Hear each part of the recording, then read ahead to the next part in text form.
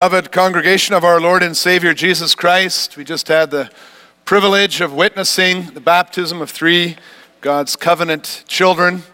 As we reflected on the meaning of this baptism, we also listened to the promise of our Lord Jesus Christ for each of these daughters, that they are promised freedom from their sins in Jesus Christ. And this freedom comes from, and it's a quotation of Romans 6 verse 5, being united to Christ Jesus in his death and in his resurrection. Being under the water that Christ bought with his precious blood, we are reminded of the death we deserve for our sins, the death that many who do not know Jesus Christ will suffer. Coming out of the water, we are reminded of our new life in the purity that we may celebrate with him. It's referred to also in Romans 5, verse 21. Everyone who believes in Jesus Christ can know that the black shadows of death are replaced with the vivid, colorful light of resurrection. God sent his Son into the world, a world that was filled with rebellion, the rebellion that God had to punish eternally. And his Son felt the sting of death, but then he broke the teeth of the grave and he blasted a hole in the side of the tomb. He made it possible for there to be life after death. And the light is pouring into the darkness of this world and into this wonderful truth. I can also preach the gospel of salvation, that we live in the joy of Christ's resurrection. We'll see, first of all, that this joy follows after death. There needs to be dying for the joy to be experienced. And secondly, that this joy is found in Christ. We could see there is no resurrection if there is no death. Before Jesus could rise from the dead, he first needed to die. In order for us to share in the fullness of resurrection joy, we also first need to see the complete destruction of death. And then when we open Scripture to find out what death is all about, and when we sang the psalm, we notice that death is more than just the moment of dying at the end of our lives. We can see that death permeates even our lives. And so, to experience resurrection joy, we need to overcome more than just the death of our physical death, but also the deadness that our sins cause already now, and also the eternal death that is part of the curse of God against our sins. And so in this first point, as we think about the resurrection joy, we'll reflect on what needs to die, what needs to be abolished for us to have the fullness of the joy of Jesus Christ. And the first thing we see is what we commonly think of when we talk about death. That's the physical death at the end of our lives, when we stop breathing. The Bible tells us that since Adam and Eve disobeyed God, their bodies that were made from the dust would return to dust. And although they did not die right there on the spot when they ate the fruit, the opposite of evolution began to take place, and their physical bodies slowly began to degenerate. Now, although they lived a longer time than we do today, as you can read in the first chapters of Genesis, we read that already then, after the fall, after a long life, every person died. Genealogies repeated, and he died, and he died, and he died. And Ecclesiastes takes that reality, the book of Ecclesiastes, and looks at that and asks the questions that are associated with it. What is the use of this life if we all have to die?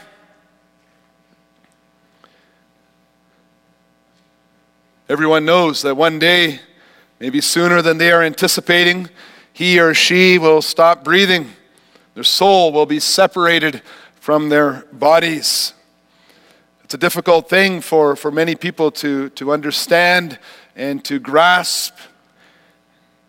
How do those without Christ deal with the idea of death? Recently we heard of some famous singer from the Tragically Hip that passed away, and you could hear it all over the radio as they try to interact with the death of this singer, Canadian singer. And they present death, we notice, as a stage on a journey. And they talk of this singer now as a star in heaven.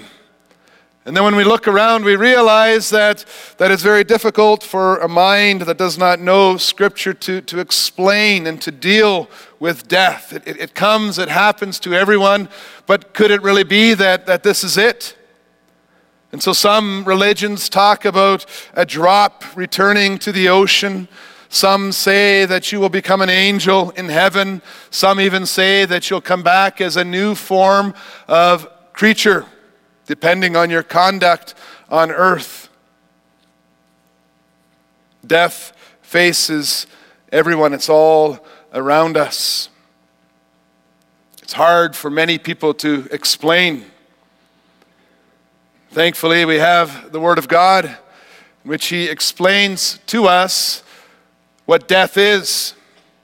And we learn that rather than listen to the conjectural, wishful thinking of a people longing for words to say to those who have lost loved ones, the Bible is very clear that death is not a good thing, that death, the separation of the body and the soul, is not just a natural part of this life, but it is, in fact, a punishment of God for the sin of Adam and Eve in paradise.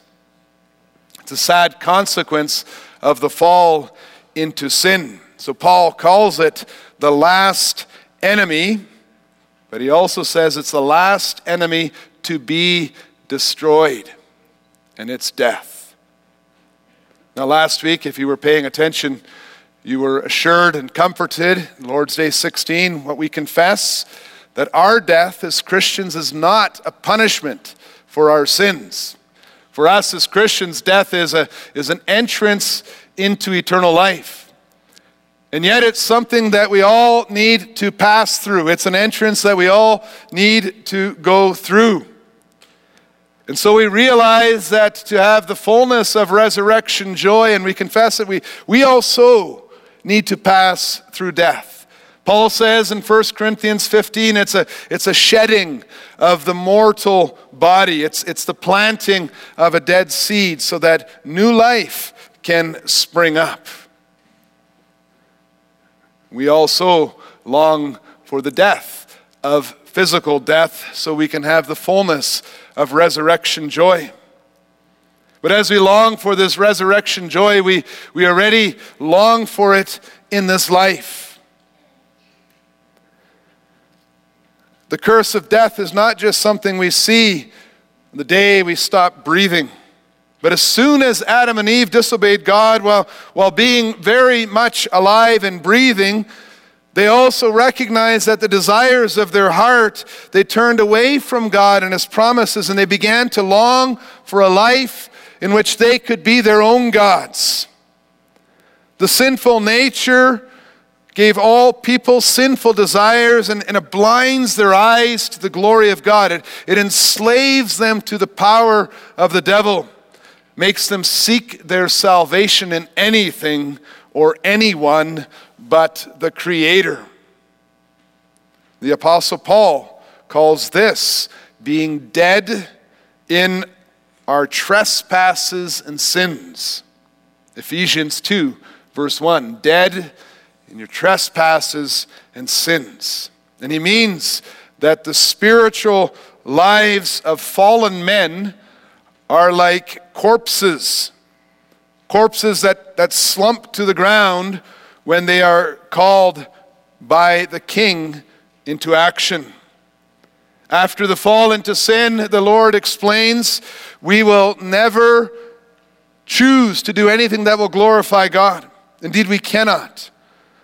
Like a corpse, a spiritually dead person is disinterested in everyone and in everything around it Unless those people, whether they be men or women, husbands or wives or employees or employers or whatever those people may be to them, they are only interested if it can help them be more comfortable. Like a corpse, a spiritually dead person cannot even see that there is a problem, that they have a problem. They have no desire to change anything, and they toddle along in the train of life, rocking back and forth like a train full of corpses as they busy themselves with their education and their careers and their relationship and their holidays. They don't even know that their shepherd, death, Psalm 49 verse 14, conducting the slave train is conducting the slave train to the place of everlasting punishment. No one has ever been conceived and born without sin. No one has ever lived a life that gives full glory to the sovereign God in his or her work and relationships and worship.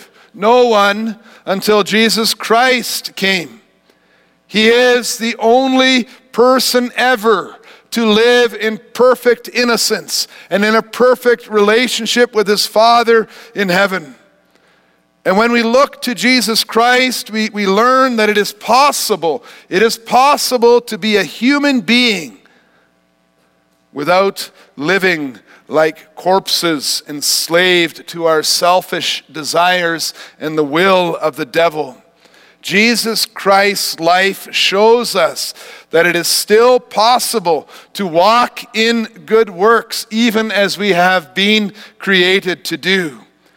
But to share in this joy, it is necessary to kill our sinful nature with all its desires. Resurrection joy, as we see it in the life of Jesus Christ, is only possible after the death of our sinful nature. The problem is that all people have a sinful nature, so that we're inclined to hate God and our neighbor. And so all people deserve not only their temporal, spiritual slavery, but also their physical death at the end of life, which is followed by a resurrection to suffering. Daniel 12 verse 2 says, everyone will rise up, some to everlasting joy and others to everlasting contempt. The third way that we read about death in the Bible is this eternal death, the constant punishment under the wrath of God because of our sins. The promise of eternal death for those who reject Jesus Christ makes their deaths frightening and tragic, not just for them, but also for us who know what the Bible says. We know they will never experience life as it truly is life. There will never be that resurrection joy. That eternal death also must be destroyed. And so we look around and we realize in the graves, the corpses, how do we escape that eternal death?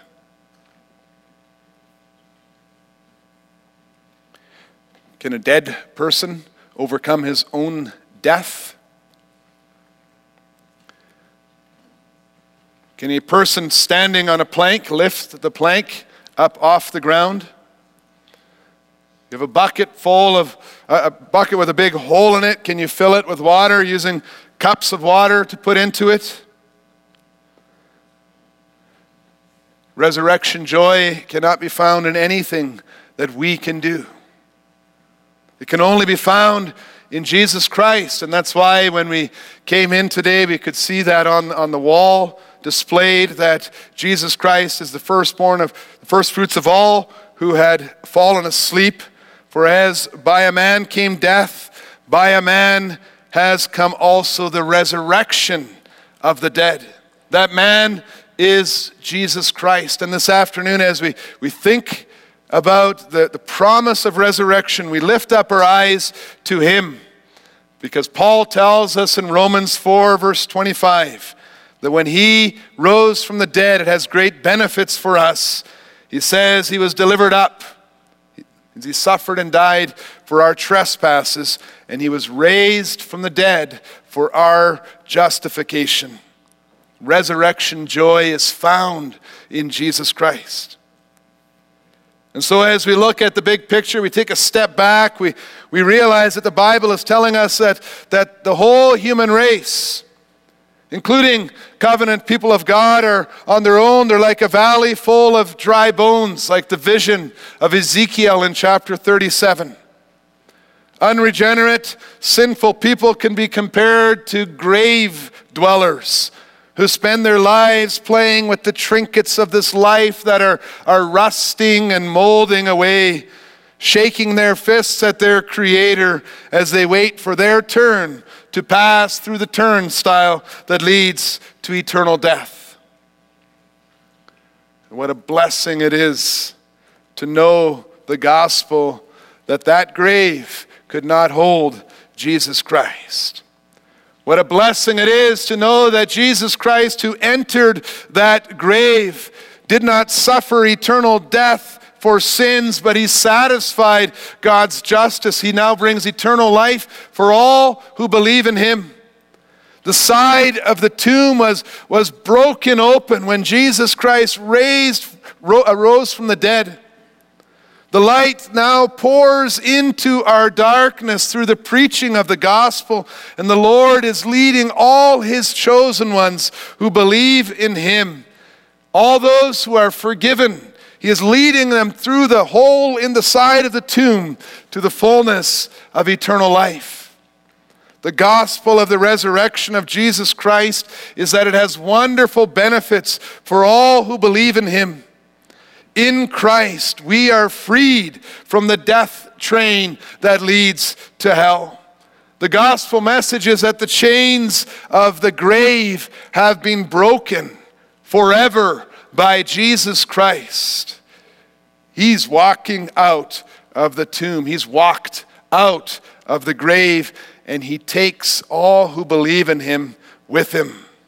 Together with him, we have overcome death. We have been placed in the kingdom of light and love and joy and peace. We believe and confess that Jesus Christ willingly suffered under the wrath of God for our sin. That means he entered the grave so that he could break its teeth and overcome its hold. The chains of the grave could not hold the perfectly innocent Savior, Jesus Christ. And the best part of it is that everyone who believes in him can know that they are baptized into his death, but also into his resurrection. Now there is a message you want to share with people around you. We don't have to live with our heads down in the darkness of death and despair. There is a way out in Christ. He has risen from the dead.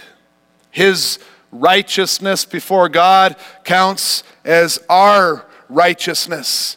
And if his righteousness was good enough for him to be set free from the grave, well, then it's good enough for us as well. We may share in the joy of Christ's resurrection. We are set free from the curse of God against sin, which is eternal death. We are raised up with Christ our Lord. And the word preached, the word of this resurrection, it brings faith to our dead bones. God draws all his own into the light of the gospel. Instead of looking down in the darkness of the grave, we come in through the light that is shining through the hole in the grave, and we hear and see the good news that in Jesus Christ there's new life, not only in the future, but already now. We are made alive already in this life. That's the second thing we confess in Lord's Day 17. It's the promise that Paul refers to in Ephesians chapter 2. We're raised up to a new life right now. That's something visible. That's something tangible. That means that I can tell by looking at your life if you are alive in Christ or dead in your sins. What do you think that looks like? How can you tell the difference? How do you show yourself to be different? I can fill in the blanks with many different descriptions. You can think of that yourself. How do you look different than those who are dead in their sins? How do we show that we are alive in Jesus Christ? Do we show it in our work? How do we show it in our work? How do we show it in our entertainment choices? How do we show it in our language, the way we speak? How do we show it in our marriages? How do we show it in our worship?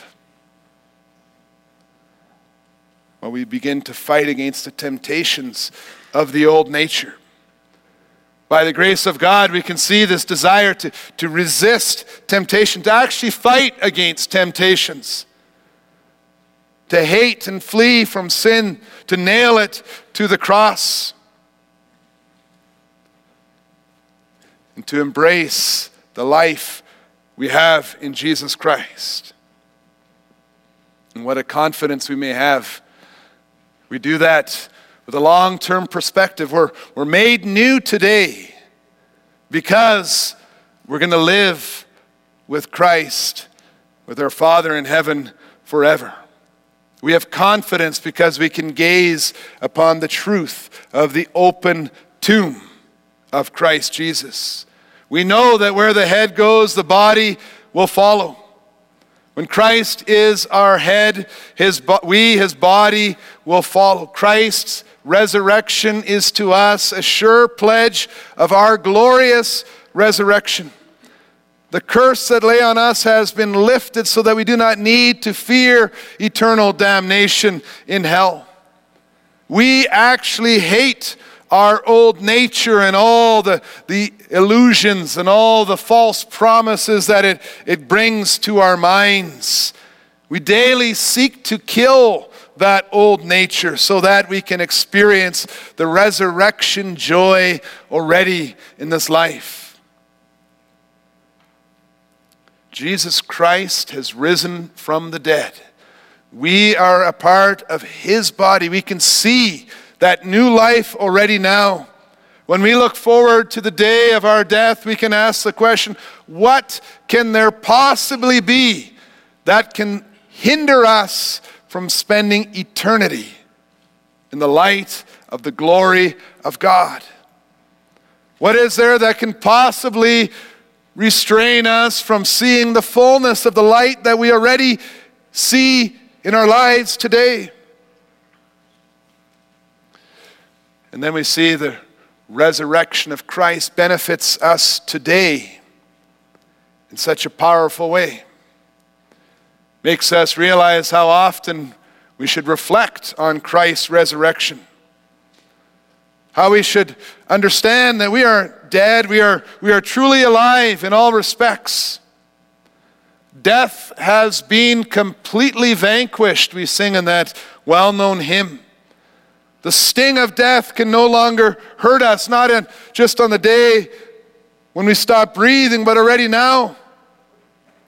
God will never condemn us to hell because of our sins, because we are covered by the righteousness of Jesus Christ, and his resurrection is assurance of that. No matter who may wish or say it to us that they wish we would go to hell, no one has more say than our Lord Jesus Christ. He who bought us with his precious blood.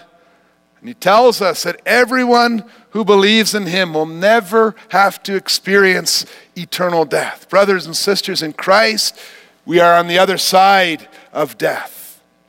We pass through death. We have resurrection joy forever. So we don't need to get caught up in that rat race. We're not like hamsters in the ball that are continually running in that little wheel and their frenetic activity but getting nowhere. No, we have a place to go. We have a promise of eternal light. And so let us celebrate life today. Let us celebrate that we are made alive, alive to serve him, alive to glorify him. And when that day comes, when the journey of this life is over, and then our bodies are laid in the grave, we know that we will continue with him as he carries us through the door of death to eternal life, out of the hole that Jesus broke through the side of the tomb into glorious resurrection. And then we will see the fullness of resurrection joy. Amen.